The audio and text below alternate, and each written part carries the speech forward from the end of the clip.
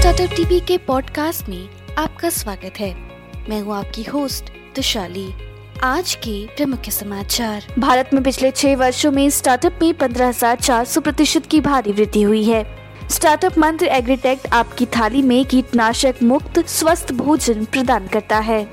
IIT Kanpur स्वास्थ्य और कृषि क्षेत्र में लगे स्टार्टअप की सहायता करेगा।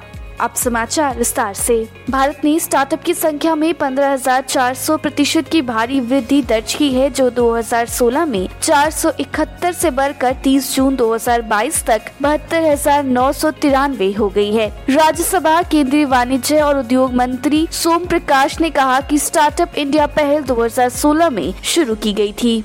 2 पेशावर गणेश निकम, पुणे के एक कृषि वित्तीय सलाहकार और मुंबई के एक बैंकर संकेत मेहता ने 2019 में स्वास्थ्य, कीटनाशक मुक्त और अवशेष मुक्त भोजन प्रदान करने के विचार के साथ कृषि स्टार्टअप न्यूट्रीफ्रेश का निर्माण किया। स्टार्टअप इंक्यूबेशन और इनोवेशन सेंटर आईआईटी कानपुर में प्रौद्योगिकी व्यवसाय इंक्यूबेटर भारत सरकार के विज्ञान और प्रौद्योगिकी विभाग द्वारा समर्थित निर्माण त्वरक कार्यक्रम शुरू कर रहे हैं। बायजूस की सह-संस्थापक दिव्या गोकुलनाथ ने उन रिपोर्टों का जवाब दिया है जिसमें दावा किया गया था कि एडटेक स्टार्टअप पर बीसीसीआई का बकाया 46.21 करोड़ रुपए बकाया है। इस फर्जी समाचार पे कहते हुए गोकुलनाथ ने कहा कि हम उम्मीद करते हैं कि कम से कम असली पत्रकार निहित दलों द्वारा अफवाहों और मनगढ़ंत कहानियों से प्रभावित न हो। हुगली नदी की अंडर वाटर टनल जल्द ही चालू होने की संभावना है। रिपोर्ट में कहा गया है कि कोलकाता मेट्रो रेल कॉरपोरेशन के एमआरस ने अपने पूर्व पश्चिम गलियारों का विस्तार किया है, जो जुड़वा सुरंगों को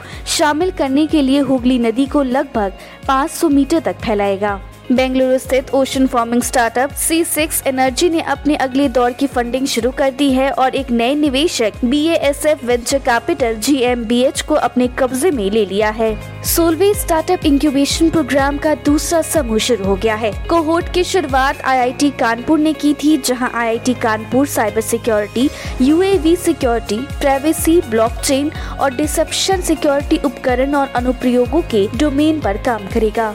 मुख्यमंत्री अरविंद केजरीवाल ने शनिवार को घोषणा की कि दिल्ली सरकार शहर भर में 50 केंद्रों पर स्पोकन इंग्लिश कोर्स शुरू करेगा। एक ऑनलाइन प्रेस कॉन्फ्रेंस को संबोधित करते हुए केजरीवाल ने कहा कि कोई भी व्यक्ति जिसने 12वीं कक्षा पूरी कर ली है और 18 से 35 आयु वर्ग के बीच में है, वो ये कोर्स ज्वाइन कर सकता है। आईआईटी कानपुर में स्टार्टअप इंक्यूबेशन और इनोवेशन सेंटर SIIC ने भारत सरकार के विज्ञान और प्रौद्योगिकी विभाग द्वारा समर्थित निर्माण त्वरक कार्यक्रम शुरू किया है, जहां 15 स्टार्टअप का चयन किया जाएगा और उन्हें अपनी उत्पाद यात्रा को तेज करने का लैब टू मार्केट अवसर दिया जाएगा। मंदी और मुद्रास्फीति की चिंताओं के बावजूद कुछ गुणवत्ता शेयरों ने अपने शेयर धारकों को शानदार रिटर्न दिया है। टाटा एक्साइल का शेयर ऐसा ही एक शेयर है। जब अधिकांश IT शेयरों को भारी टिकर मिली है, तो टाटा समूह ने इस IT स्टॉक में 42% YTD रिटर्न दिया है।